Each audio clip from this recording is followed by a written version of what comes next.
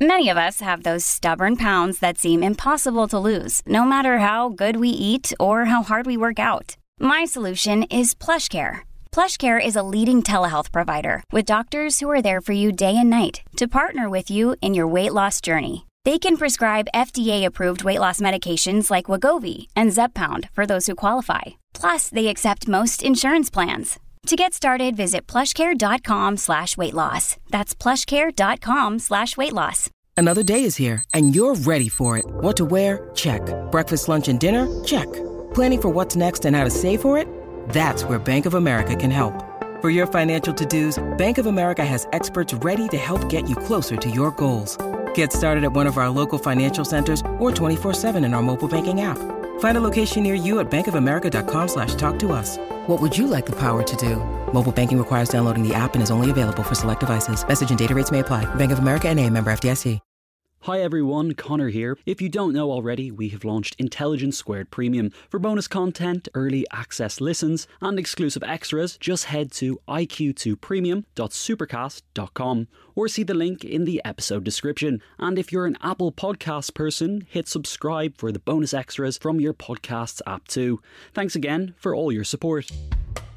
Welcome to Intelligence Squared. I'm Connor Boyle. On the show today, we welcome back Tim Spector. The leading expert on food and nutrition joins us to discuss his new book, Food for Life.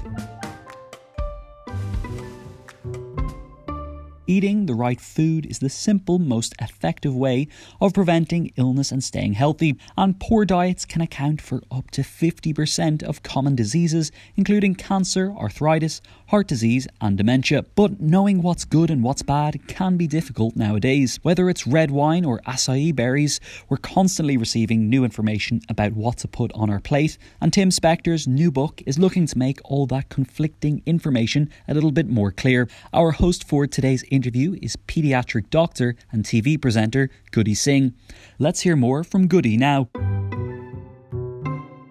Tim Spector is Professor of Genetic Epidemiology at King's College London and Honorary Consultant Physician at Guy's and St Thomas's Hospitals. He is also a multi-award-winning expert in personalised medicine and the gut microbiome, and the author of 5 books, including the bestsellers Spoon-Fed and The Diet Myth. He is the co-founder of the personalised nutrition company Zoe and leads the world's biggest citizen science health project, the Zoe Health Study. And as if that wasn't enough, he was awarded an OBE in 2020 for his work fighting COVID-19. His new book is Food for Life, the new science of eating well. Welcome to Intelligence Squared. Thanks, Goody. It's great to be here. Oh, thank you for being with us. Looking forward to our chat. Absolutely. So you've written so many books, Tim. But I have to say that I found this one, which is Food for Life, to be incredibly informative. So thank you for writing it. I have a huge number of questions, though, so I hope you'll indulge me now. I'd like to kick off with the project of the book. It's called Food for Life, the new science of eating well. And what it's not called, I'm happy to say, is something like How to Lose Weight in 10 Easy Steps or anything like that. Now, given that we live increasingly in a world that is clickbaity and all about online junk food, so to speak, what was your idea when you set out to write a book that is, in fact, very scientific and well-researched? Well, I guess my previous books on nutrition have been The Diet Myth, which introduced the gut microbiome to people about 8 years ago, and which sort of said there were a lot of myths around diets that really shouldn't be there because of our new understanding of the gut microbiome and how we got a lot of this wrong. And my previous book, then, Spoon-Fed, was about following up how we'd been misled about nutrition and how food companies and advertising have been really influencing a lot of what we're told about food and how we've got the wrong ideas and how some of the science also, which has been badly funded and under-resourced, led to this real gap in our knowledge, plus the new finding that, a lot of our responses to it are very personalized. So it isn't possible really to come up with a perfect diet for everybody, and that these attempts to try and squash us into these little boxes of calories and fats and sugars is wrong. But what I wanted to do after those 2 books was to write something that was a real practical guide, because it's all very well having the theory saying what's wrong and what you shouldn't do and whatever. But everyone kept asking me, yes, but that's all right, Tim. I understand it. But, what sort of breads do you eat? How do you pick the right cabbage or berries to eat, and what really is ultra processed food and what's bad about it. How do I do my weekly shop in a way that I know is going to be healthy? How can you help me? So that's where I came up with this idea of sort of doing an A to Z of food, really, but really much more from a practical point of view, that people could get the theory, but also delve really into the detail about whether it's, the nutritious value of carrots, or it was whether apples are better for you than pears, or, should you worry about organic food or not, or, what type of fish, if you're going to buy fish, you should buy, what you should look out for, which types of food might be slightly fraudulent, where you need to be paid more attention. So it took me 6 years to do this, and I realized that there was a reason no one else had done this book. It's incredibly tough, and I wouldn't recommend anyone else do it because it's nearly a sort of impossible task to try and get all these facts and questions. But in the end, we had to draw a line on it, and I think hopefully we've got most of the pertinent facts down there, and this packed full of tables, and people can see, how I rank foods according to my health, and hopefully others can gain things from it. So it's really something that hopefully people will read not just once, but have as a sort of reference guide when they've got some question about food they can delve into, and put it next to the cookery books, if you like, rather than just, on the library shelf, never to be seen again. Yeah, no, there's no question, Tim, that what you have done here with this book is quite a feat. And I have to say, I do not envy you the task of having to sift through all of the evidence, which you've done, so diligently to make sure that what we have with this book is, as you said, a reference text in a way on food. It's all of the latest evidence, but presented in a really, really accessible way. And I suppose this kind of follows what you've been doing with your career and in writing more generally. When I look at your history and the books that you've written previously, to me, it feels like there's a recurring theme. They've all got this sense of uncovering and kind of truth-telling at their heart, which I think the public really appreciate. I mean, if we take, for example, The Diet Myth, the tagline for that was the real science behind what we eat. And on Spoonfed, it was why everything we've been told about food is wrong. Now, I'm a pediatrician. I'm also a public health doctor. And as a clinician who tries to approach medicine holistically, I welcome your interventions, because actually what I sometimes wonder with our society today is maybe what we're lacking is this general working knowledge about nutrition, not just about food, but how it's cooked, how it's grown, how we can construct meals so that food can be used as literal medicine.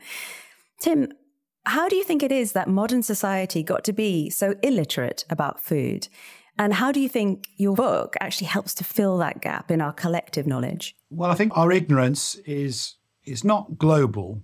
And there are some countries with very strong food cultures where they do understand about food. And, a great example of a rapidly developing country that was, sort of penniless in the 1960s is now, richer than the UK is like South Korea.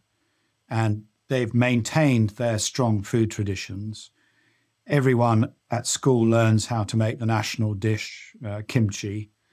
And they're regularly informed about, healthy eating, and wouldn't accept that, they suddenly one day had to throw out their homemade kimchi and it would be prepared for them in an ultra-processed packet that they just microwaved and away they went. Whereas that happened to us in the UK and in the US quite rapidly as industrialization of food came, and any food culture that was there before was swept away in this sort of wave of it's easy, it's convenient, drop everything else. This is modern, go for it. And we were taken in by it all. And that's why we're in this position. But not every country, even in Europe, is like that. If you go to the Mediterranean countries, places like Portugal are only having 10% of their energy as ultra-processed foods, whereas the UK, it's over 50% and 70% in children. So it's staggering, isn't it, the difference? We still have big differences within Europe. And I think a lot of that is, the fact that the UK didn't really have a food culture. and certainly in the 1970s didn't believe it had anything to really protect. We just said, well, we've got dreadful food, therefore we'll take information from wherever to improve it or make it easier to make. And on the one hand, the UK has probably the most diverse foods you can get in the best restaurants, but ironically, probably the worst diet in Europe. So it's partly to do with that vacuum, which I think happened post-war when factories, for example, making little artisan cheese places were shut all the way around the country to make the way for just government-sponsored cheddar.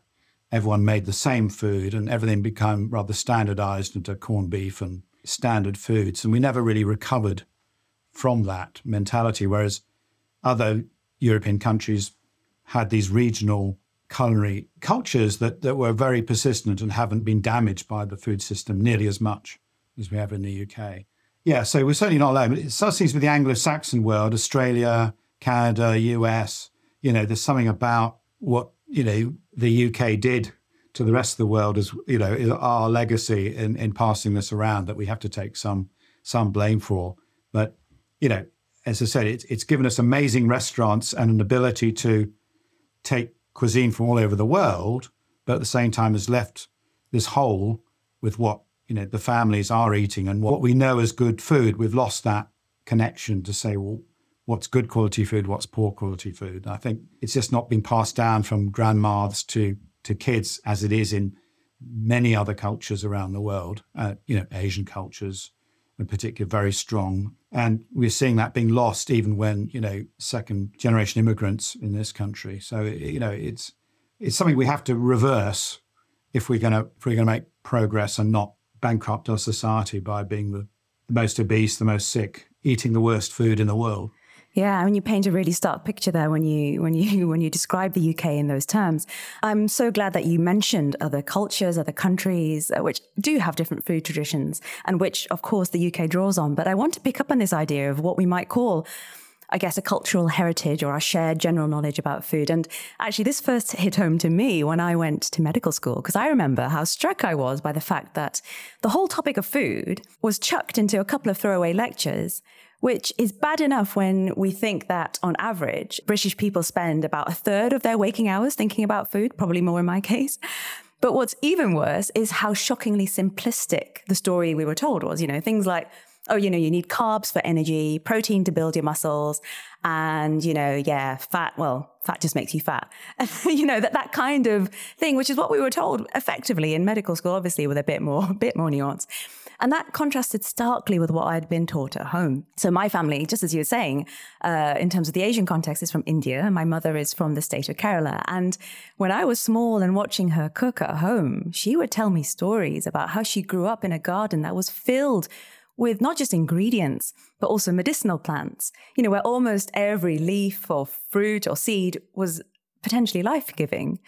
And so I was really interested by the tagline in your book because it's the new science of eating well. And I'm sure that lots of people out there would argue that, for huge sections of the world, just as you said, and for much of human history, actually food has always been seen as medicine. And I wonder what actually might truly be new then is not the science particularly, but actually food itself to Western science in a way. And by which I mean food as a serious topic of investigation for Western science. Because let's not forget that, while things are changing, food in many people's eyes are still the preserve of women, of wives and mothers. And as a result, in our sadly still patriarchal world, it hasn't historically received the attention or respect that, quite frankly, it deserves. And in many ways, I wonder if Western science is just catching up with that ancient wisdom. And, Tim, you're helping to change that. And, I'm so grateful to you for doing that. But I wonder if you could explain to us now, what do you mean when you say the new science of eating well? And actually, maybe you can reflect on how you think science is now approaching food in a way that it didn't previously. Yeah, so great comments and questions in there. And like you, earlier than you, I had maybe 2 hours of nutrition training. And the worst thing is that I speak to medical students now, it's, still only 2 or 3 hours. And medical students still learn more about treating scurvy than they do about treating obesity. And no one's ever seen a case of scurvy, but it makes a nice story. And I think doctors have been frightened of nutrition and food as maybe traditionally seen as rivals quack medicine. If they believe in food, they won't take the medicines. And I think this is still very persistent in mainstream medicine. And virtually no medical school in this country has managed to break that mold and to embrace lifestyle medicine. And, I think people are breaking away, and there are lots of GPs now, starting to embrace lifestyle medicine, but they can't do it within the traditional structures. I've gone off topic now, so I've got your actual question. But no, not at all. I mean, you're saying exactly right. You're saying exactly the right thing. I mean, which is that science, for whatever reason, and it's obviously part of a legacy and all the rest of it, catching up, just hasn't thought about food in this way. But what I really admire about what you're doing is that you're making food a legitimate topic for scientific investigation, which, in some ways, somebody could pick up your book and say, well, isn't it common sense? But I would argue it's not common sense, because I wasn't taught that at medical school, let alone what people are being taught out there. So for me, I think this is actually important, because what you're doing is you're saying that this stuff matters and that it deserves the kind of attention that you are now giving to it. Absolutely. So it's all about reductionism. So we were taught in medical school, only really think 4 things matter for food: calories, fats, sugars, protein. That's it. Maybe you add in vitamins and you've got everything, right? But right, yeah, you need to have scurvy in there somewhere, right? Yeah, because the whole science in nutrition was based on deficiency, not on giving people a good diet. So it was based on all the famines and problems after the Second World War.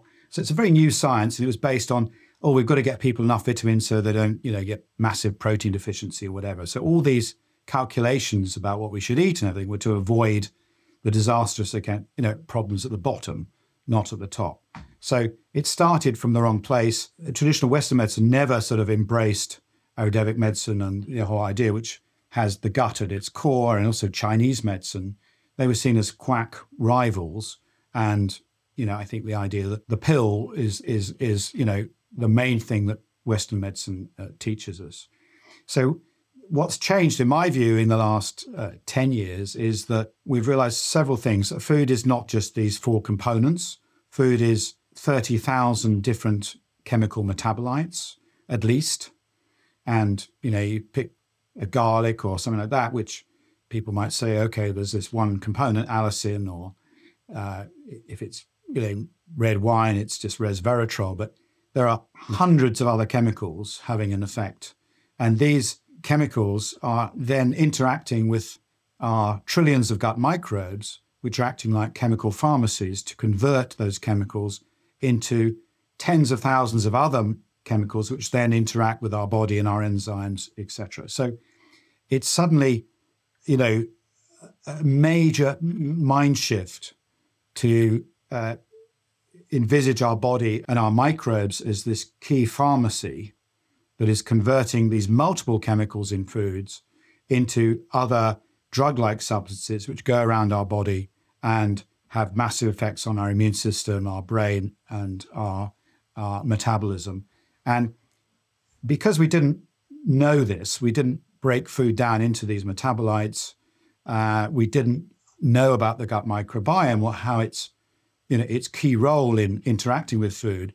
We just saw food as this, like feeding a furnace. It was this very blunt instrument. You put stuff in, it gave off energy, heat in form of heat, and made you fat or thin.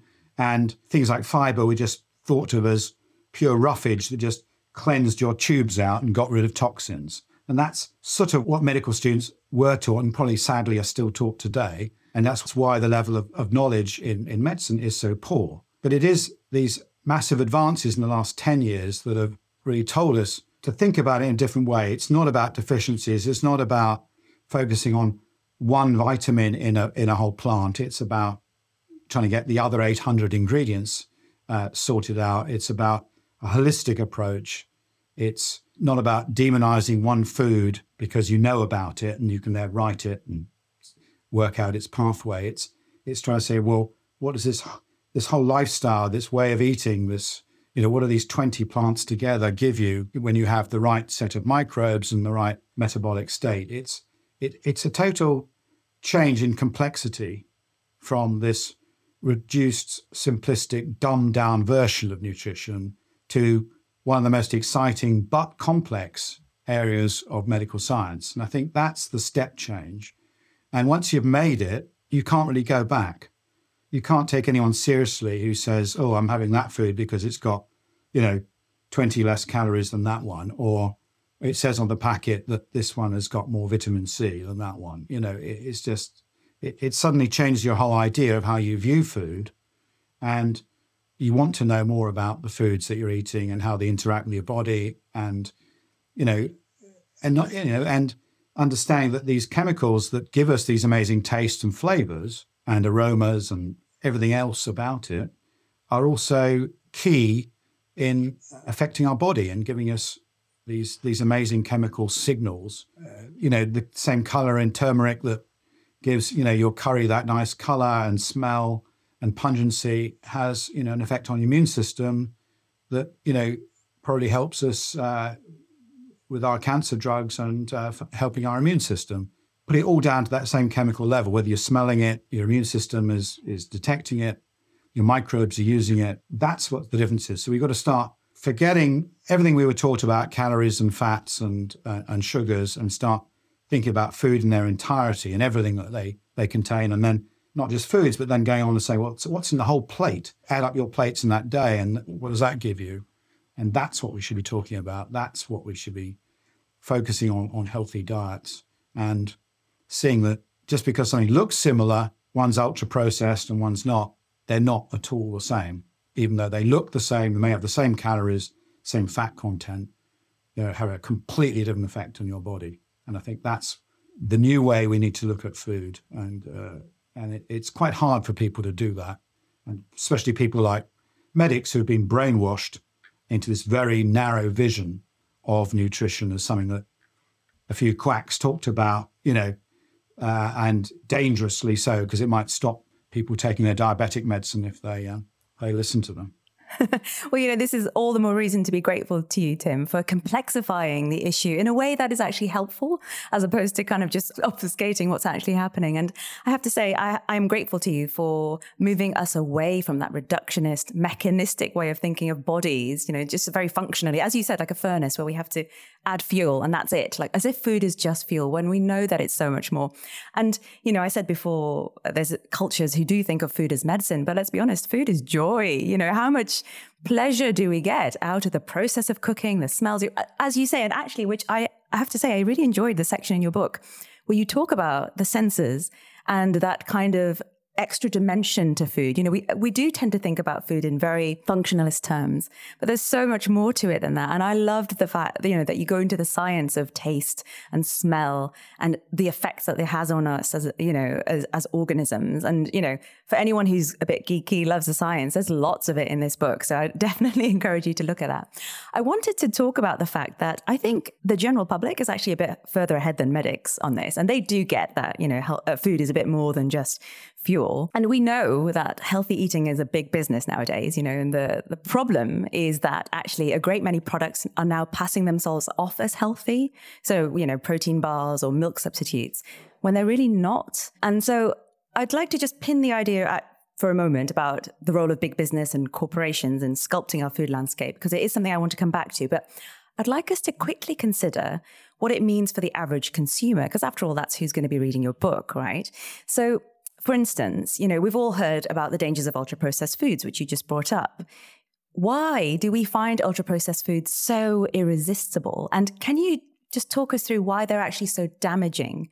Because I think people have heard about this, but they don't really get what the problem is here. Yeah, well, for the last 30 years, the top scientists in nutrition have gone to work for food companies to design foods that are incredibly tasty and sort of irresistible, because by using ultra-processed foods, it means that they can use basically extracts of any other food, like a chemical ingredient in a factory, and just add whatever it is to another and add some glue to stick it all together to make it look like the original food. But it's got these incredible, perfect levels of salt, sugars, artificial sweeteners, flavorings, often a bit of fat, that just gives you that bliss point that makes it irresistible, that doesn't occur in nature.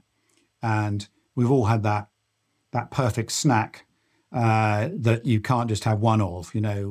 people say it's the Pringles, for example, is a good example, but there are many others that it's perfectly engineered, doesn't contain much potato at all. It's just all kinds of stuff put together. So they're effectively designed to be addictive, these items of food. Yes, absolutely. Yes, they're extremely good at it. And we don't eat them because we're forced to. We eat them because we like them. They're tasty.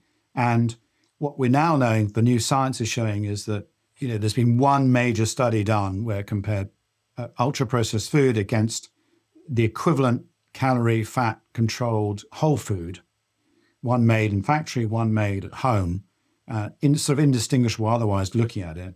And when people ate the ultra-processed food, they would be overeating by about 20% every day, the identical food. So it makes them hungrier, it makes them more tired, it gives them greater sugar peaks, it has a different effect on their body in ways we still don't totally understand. And that's, I think, the major problem in the UK is this reliance on ultra-processed food. 70% of children's meals is ultra-processed. And not surprising we've got childhood obesity because they're basically being designed to overeat them. And that same food will have a label on it that says low in calories, low in fat, is good for you because they've added some zinc or something to say it's immune busting, and it's got some nice pretty pictures on it, and it's got government stamps of approval that, it's got artificial sweeteners, so it's got no sugar in it.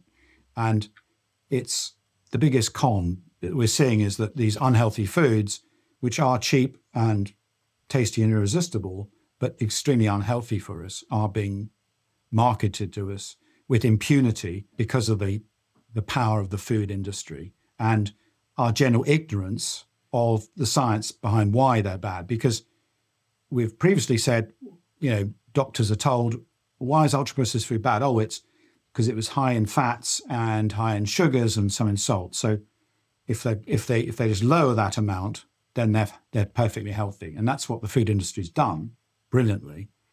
And they stick low in salt, sugar, and fat and reprocess it, but has exactly the same effects on you in that you're overeating rubbish that has very little nutritional value. And that's really the core of this country's problems is understanding that key difference between whole foods and these synthetic varieties that we've become addicted to. Just a reminder, you can support Intelligence Squared and get even closer to the world's most brilliant minds by signing up for Intelligence Squared Premium. Head to iq2premium.supercast.com or see the link in the description to get started. And Apple folks, we've got you covered too. Hit subscribe for some bonus extras on your podcast app. Thanks for all your support. The events calendar is filling up here at Intelligence Squared, and to create each one, we obviously rely on some brilliant guests and onstage talent. But behind the scenes, there's also a producer, a production team, and the budget in the mix too. You've got to keep an eye on all of that stuff in one place. NetSuite is the #1 cloud financial system, bringing accounting, financial management, inventory, and HR into one platform, slashing manual tasks and errors. And you can cut the cost of maintaining multiple systems because it's super easy to get started. NetSuite exists in the cloud, you see, no hardware needed, so you're cutting IT costs too.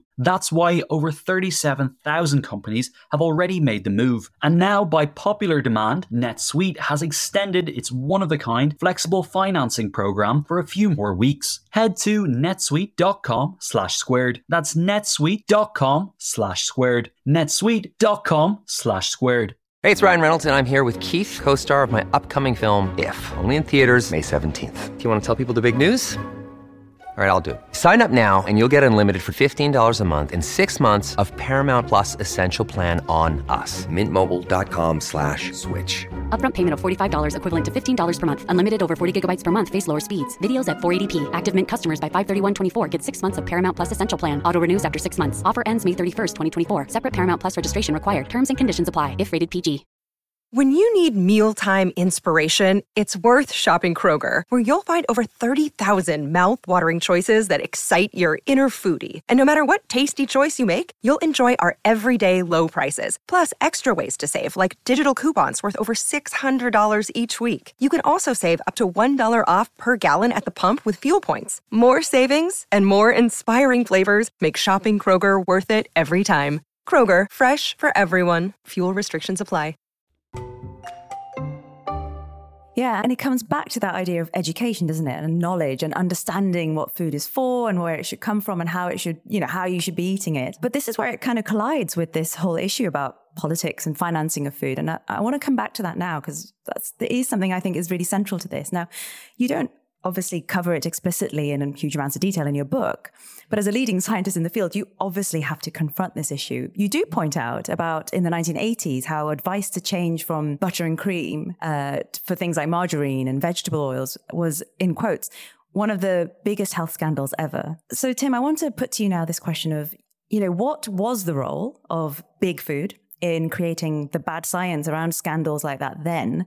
And what is the role now of big food in our ever-changing and ever-growing food landscape today? Well, big food wasn't big food in the 1970s. They were quite small companies. And so they've become massive. They now have budgets bigger than medium-sized countries, the top 10 food companies that control over 70% of our food. And they have enormous lobbying power. They can see prime ministers, health ministers whenever they like, and they do this multiple times a year, and who knows what they offer them in return for a word in their ear. But they reacted first to the medical science. They didn't start the trend. The medics got it wrong. They said fat was the problem back in the 1970s. So they said, fine, okay, we'll reformulate our products to make them lower fat, lower saturated fat, and use all these artificial ingredients to do that, and then stuck a label on it saying low fat. And that worked very well. Those products were cheaper for them. They sold more. They made more money. They became even richer. And as people moved away from natural products to these artificially created ones, they had longer shelf lives. And in a way, the companies got richer and richer on the basis of that. And once this idea was there, they kept it sustained. So they would lobby for rules not changing. They lobby still now to make sure that we don't change the rules about avoiding fats. And that's why the NHS still says, you should avoid saturated fats and you should go for low fat spreads and yogurts, etc., when there's absolutely no evidence for that. It's purely just the effect of this lobbying and the sort of resistance of boards like Public Health England or UKHSA or the NHS to admit they've made a mistake and move on, as real scientists should do. And we've all made mistakes, and I've made many. And now they're in a position of huge power that they weren't in the 1970s, and they give money for funding research to nutrition departments to steer them away from doing studies like ultra-processed food against whole foods. They keep focus on fats, even though most of that story has now gone. And they're distracting the scientific community away from the really big questions of, do all these extra ingredients in foods really affect our brains? Do they affect our gut microbes? Why are we adding unlimited chemicals to our food all the time without real health checks on them? Because they're saying, well, they're cheap, and in the current economic environment, let's give people cheap food. Otherwise, politicians will get in trouble. So that's sort of where we are. And most countries are in a bit of this mess, although I think the UK and the US are definitely leading the world in this, and others will go. Yeah, sadly. Absolutely. I mean, look, thank you for talking about the idea of lobbying and how that sways how research is done and obviously what policies are introduced. I think it's important because people think about food decisions as if they occur in a vacuum sometimes, and they don't, obviously. You say in your book that virtually every common disease has some link with diet. And it feels like with this book, you're making the case that with greater knowledge, we can each empower ourselves as individuals to make better choices. And I totally agree. However, there seems to me, just as we discussed, structures that, restrict our ability to be able to do that. The global food industry was recently valued to be over $11.5 billion. But I can tell you that for a large proportion of ordinary families, the kinds that I see in my clinic every day, a bigger market doesn't necessarily mean more choice for all of us. And, we're recording this now in November 2022. We're in the midst of a severe cost of living crisis. And if people are going to be able to make the most of the wisdom, and it is wisdom that's contained in your book, Tim, I feel like surely we're going to have to do something first about the increasing unaffordability of healthy foods, aren't we? And I wonder in this context, Tim, what kinds of choices could you help people with in terms of how can they realistically make decisions that are good for their bodies and for their budgets? Well, they're all great points. And in the book, I do talk about affordability and the fact that there are some surprising foods that are actually very healthy and very affordable. So tinned tomatoes, for example, have greater levels of the protective chemical lycopene, which has some anti-cancer properties, than, say, fresh tomatoes. And it costs tiny amounts of money, a can of tomatoes. Similar, I found that cans of beans and lentils are enormous nutritional value, great sources of protein, cost very little. You've got frozen vegetables, frozen peas, beans, excellent sources of nutrition that cost very little. And, we've been dismissing those. So sometimes we lump all those things together wrongly with ultra-processed food, when actually, they are in their pure form pretty good. And same with frozen berries out of season, nothing wrong with those at all. Freezing most foods is actually a pretty good way of storing them. Buy them when they're cheap, have them later. And so there are many ways of eating healthily and doing it cheaply. And people complain, that some of the fermented foods you buy might be expensive, but they're incredibly cheap to make yourself. And many countries around the world routinely make their own fermented milks or kefirs every day, just by pouring one into another, and you keep it going. So I think there are lots of tips in the book for people not only to know what's healthy, but also some surprising things that everyone can actually do that might change their mind. Basic vegetables, mushrooms, for example, are extremely healthy for us to eat, and nothing wrong with apples. You don't have to have exotic berries or fruits or chia seeds or, things that come from Peru. A lot of them are on our doorstep, and we should be eating many more of them at the moment. But people just need to be more aware of, what are the foods that they're surrounded by that are good, and which ones are passed off as healthy that aren't actually anything like as healthy as that. And as you said, I think the whole point of the book is that we make hundreds of food choices every day. And those choices we make are probably the most single empowering thing we can do for our health and the health of our family. And I think that's a really important message, that you don't need a doctor or a professional to help you make those choices. And it's also, as I write in the book, we haven't discussed it much, the most important thing you can do for the planet. So if you're worried about the environment and global warming, your own personal food choices are far more important than whether you travel by air or have a Range Rover or have solar panels on your house. So, just that choice of how much meat or dairy you're going to eat has much more impact on your global footprint as well. So food choice is crucial for so many reasons. Totally. And I really want to turn to that issue, exactly that, of how food and human health collide with that question of planetary health. Because, there's virtually nothing now that can be said that doesn't intersect with our growing climate emergency, sadly. And this is an issue I care deeply about personally. I actually covered the Lancet Planetary Health Diet for BBC Two's Trust Me, I'm a Doctor a couple of years ago. And that's a diet that essentially advocates for less meat and more whole grains and vegetables. Now, in the West, I think it's so easy for us to forget how our eating habits have a huge impact on ecology and on global warming. And let's not forget that the world's population just passed 8 billion on November the 15th of 2022. So this is a question that is only more and more relevant. And I know, as you just said, that this is something you care about, Tim. You have a whole chapter of your book titled What to Eat to Save the Planet. Now, from your own knowledge and research into this topic, maybe you could just leave the audience here with some ways that they can think about eating that is both good for them and for the planet. And maybe in a way, the simplest thing to ask you is, what could I cut from my diet tomorrow without compromising my health? Because I think that's sometimes what people worry about. Yes. Well, environmentally speaking, it's very clear from all the analyses done that cutting out or reducing beef and lamb from our diets, which, the British were the beef eaters, the French call us le roast beef. For history, we were known as the beef eaters. If we're going to do something as a country about global warming, that's the number one thing that should be on our agenda. And, I'm not saying everyone has to cut it out completely, but if we all just reduced by half our beef and lamb consumption, that would have a massive effect, because agriculture is the main driver of climate change. And we started using plants as protein substitutes. And people worry I'm not getting enough protein. That's absolute nonsense.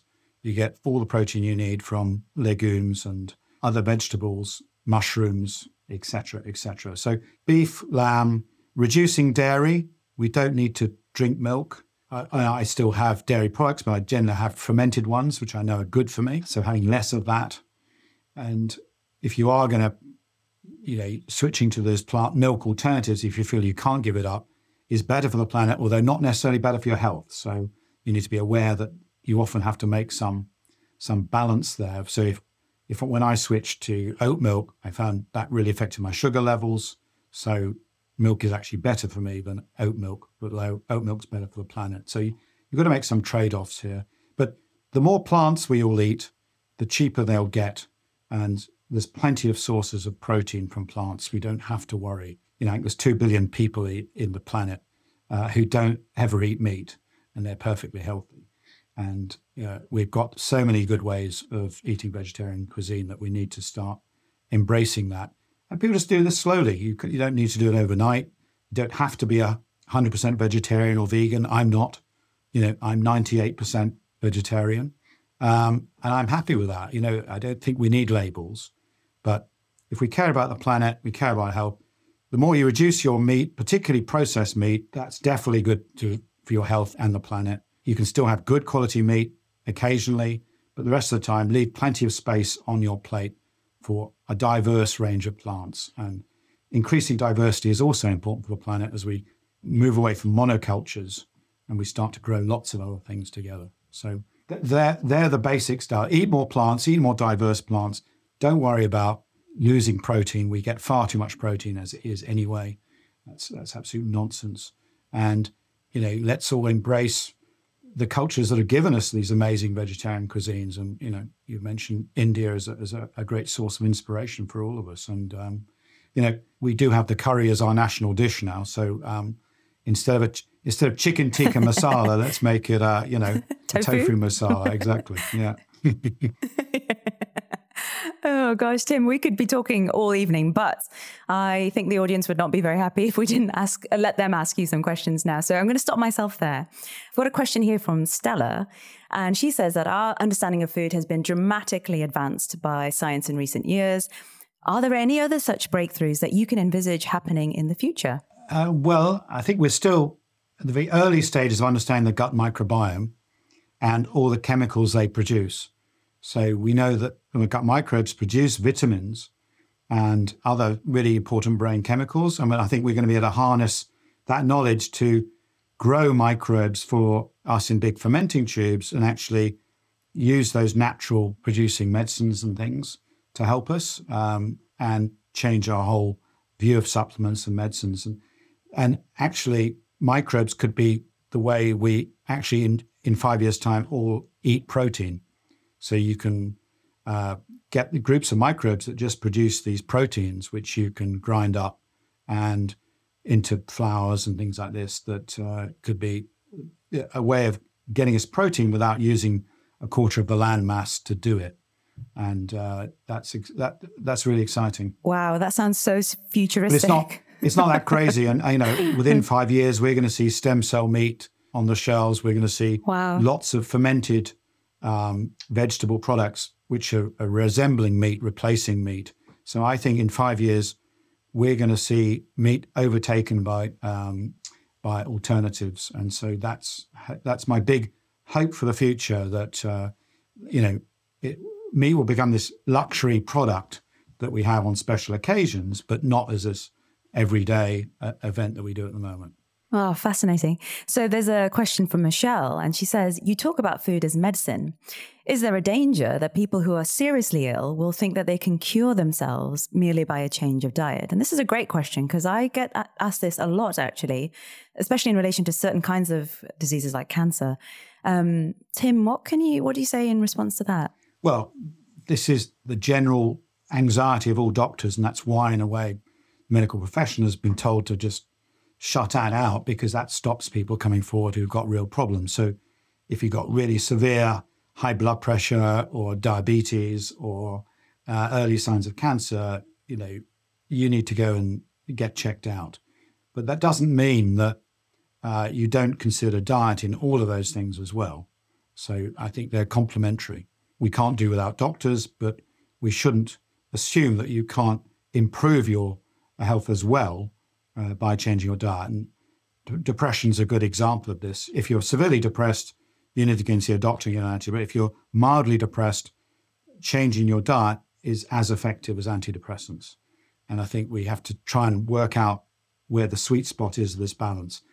Yes, chemotherapy can cure you of cancer, but if you also are taking things like mushrooms or other herbs and spices, you can dramatically improve your response to those medicines by taking the right foods. So it's a question of balance, and I think doctors need to start embracing nutritional advice rather than seeing them as some other group that they don't interact with. And when they're moving together, that's when they're going to be most effective. So every cancer doctor needs to understand much more about nutrition so they can help their patients, and they're not doing it on the side, because they're worried about telling their doctors. No, I couldn't agree more with that.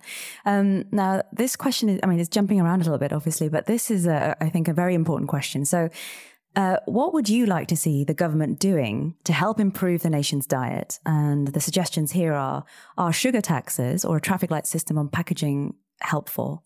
I don't think traffic light systems are useful. I recently came back from Chile, and they have the toughest packaging labeling in the world, with black dots all over it. But people are still buying this stuff, and they're getting rapidly fatter every year. And the kids are, having all these sweet drinks despite it. They just get used to the labeling. Taxes do work. The sugar tax worked, but it was extremely narrow, and the lobbyists prevented it being expanded to things like milk products and children's yogurts and things like this, which are a complete nutritional disaster. So in countries that have expanded their sugar taxes, they do well, but we then tend to replace them with unhealthy things like artificial sweeteners, which maybe not quite as bad as sugar, are still unhealthy for us. So I think putting subsidies into fresh products, which are relatively getting more and more expensive compared to these ones made in factories by robots, is important. So either tax the junk foods like you do cigarettes, or you subsidize the fresh fruits and vegetables and help people to produce the good stuff and make it more available. Thank you for saying all of that. The next lot of questions feels almost like it should be a quick fire round. So let's try this. So the first question is, I've read that cutting up things like salad leaves a few hours before you eat them, or eating mustard with brassicas to boost their health-giving effects is useful. What do you think? And that's from Yasmin. Definitely true for some things. The evidence is really clear that if you cut up your garlic and onions 10 minutes before you fry them, you will get many more of the good nutrients from them. And in general, cutting things up before and then mixing them in the pan with a good oil is the way to really get more out of your food than doing it all the last minute or cooking them separately. So many examples of that. It's real biology, yes. So cut up your garlic early and then go and have a cup of tea and then put it in the pan. Oh, I can take my time over the cooking is what you're saying. So another quick question then from Kwame this time. I've read that probiotics, as opposed to prebiotics, are only really beneficial if you have an impaired microbiome. Do you agree? Now, we haven't really talked about the microbiome tonight yet, but they're kind of central, aren't they, Tim? Yes. I mean, everyone has a unique microbiome. So that's the thing. You know, we all pretty much share, we're all fifth cousins. So we all share 97% of our DNA with each other, but only about 20% of our gut microbes. And this is why probiotics are a bit of a problem, because if you're only picking one or two strains, then they're going to work for some people, not others, because we've got very different communities that are helping. It's a bit like giving the same fertilizer for, African savanna or a tropical rainforest. They're not going to work the same way. In general, there is evidence that probiotics do work if you're unwell. There's no evidence they work if you are trying to prevent diseases. And I prefer probiotics in real food, fermented foods, where you get a greater range of microbes, such as your yogurts, your kefirs, your kombuchas, your kimchis, your sauerkrauts, your misos. That's where you get the best probiotics in real food. Oh, that's super helpful. So your next question from Aidan is, we are told that there is no such thing as a superfood. And yet, in your book, the polyphenol count of acai berries is off the chart compared to that of other fruit and vegetables. So, should we be eating them? Great question. Well, yes, do eat them, but it doesn't mean you shouldn't have the one that's number 2 on the list, which I think was blackberries, which are a local fruit we can get and freeze in large quantities, which are nearly as good and may have slightly more fiber. So we mustn't get obsessed with, only following one football team and ignoring everything else, particularly if, that is being transported all the way across the world at great expense. So many of the things that are good for us, superfoods, are all around us. And I believe that it's the diversity of those foods rather than just eating that one that's really important. So it's more the mix. So, having a mix of berries, a mix of nuts, a mix of seeds is much more important than having your superstar striker that's cost 50 million. The team is much more important. That is so well answered, Tim. You're really good at this. I feel like I was stretching you, but you're doing a really good job. So here's a question from Yusuf. And he says, do you think intermittent fasting is beneficial? And does it matter what time of day we have our main meal? That is an interesting question. It is. And it's one dear to my heart because with the Zoe Health study, which we mentioned earlier, which used to be mainly focused on COVID, it's transferred over to look at lifestyle interventions. We've got 120,000 people now signed up doing a community intermittent fasting study as we speak. So anyone who wants to join that, just download the free app, the Zoe Health Study app, and they can take part. The trials show it works. And I mean, intermittent fasting means many things, from the old-fashioned Michael Mosley 5-2 diet to the time-restricted eating concept, which is what we mainly talk about now. It's not what you eat, it's how you eat. And so the idea of restricting your eating time to a 10-hour window rather than currently our 14-hour window, just doing that, eating the same amount of food but in lesser time, has been shown to be metabolically beneficial for your sugars, your fats, your blood pressure, and to a lesser extent, your weight. So that's what we're testing at the moment to see if what happens in these clinical trials in very limited number of people, younger people, is extrapolated to the whole population. I think we're going to find it's personalized. Some people really get on with it well, and in theory, whereas others don't. In theory, you should be fasting in the evenings and not the mornings, but for most people, it's much harder to do that, so it doesn't fit in with their lifestyle. So it's pointless. If you can't do it for years, forget it. So that's what this big study is doing. And it turns out that 80% of people are picking the eating later in the day, maybe skipping or delaying breakfast and then eating it. Only about 20% are going for this, finishing all their food by 6 p.m. So in a way, it doesn't matter which is theoretically better. It's what suits you and what you're going to be able to sustain for the rest of your life if you're going to do this. And I think that's really important. But whatever advice we give, it's got to be sustainable for you in your lifestyle, with your work, your kids, whatever it is, and having a decent social life and, importantly, enjoying food. Because I know some people do a 4-hour time eating window and they say how healthy they are. Well, so, yeah, great, but you can't have much social life, unless all your friends do the same thing and that all you're doing is, going for a very long lunch every day. Oh, I really like that, Tim. I really like how holistic the answer was about how we should be approaching all of this. And look, we're running out of time. And I want to kind of finish with a question, which is, well, essentially this book is, it's just so rational. And, having now had the pleasure of meeting you, you're such a diligent scientist. You, in this book, furnish us with every piece of evidence that we could reasonably ask for in a popular trade book.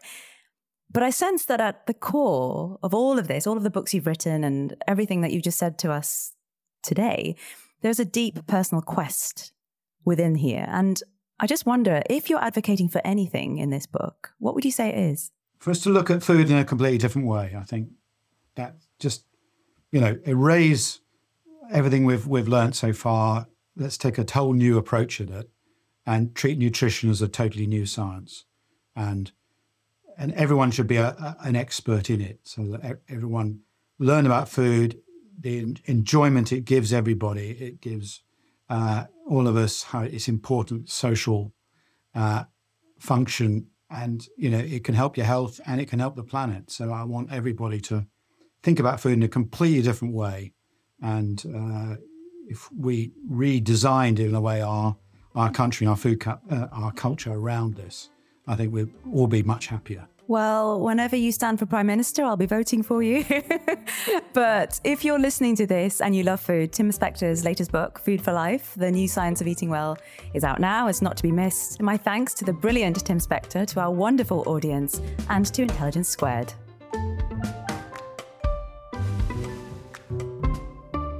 Thanks for listening to today's episode. Head to iq2premium.supercast.com for even more content made just for our premium listeners, including extended Q&As, event discounts, and our newsletter too. Thanks for being a part of Intelligence Squared.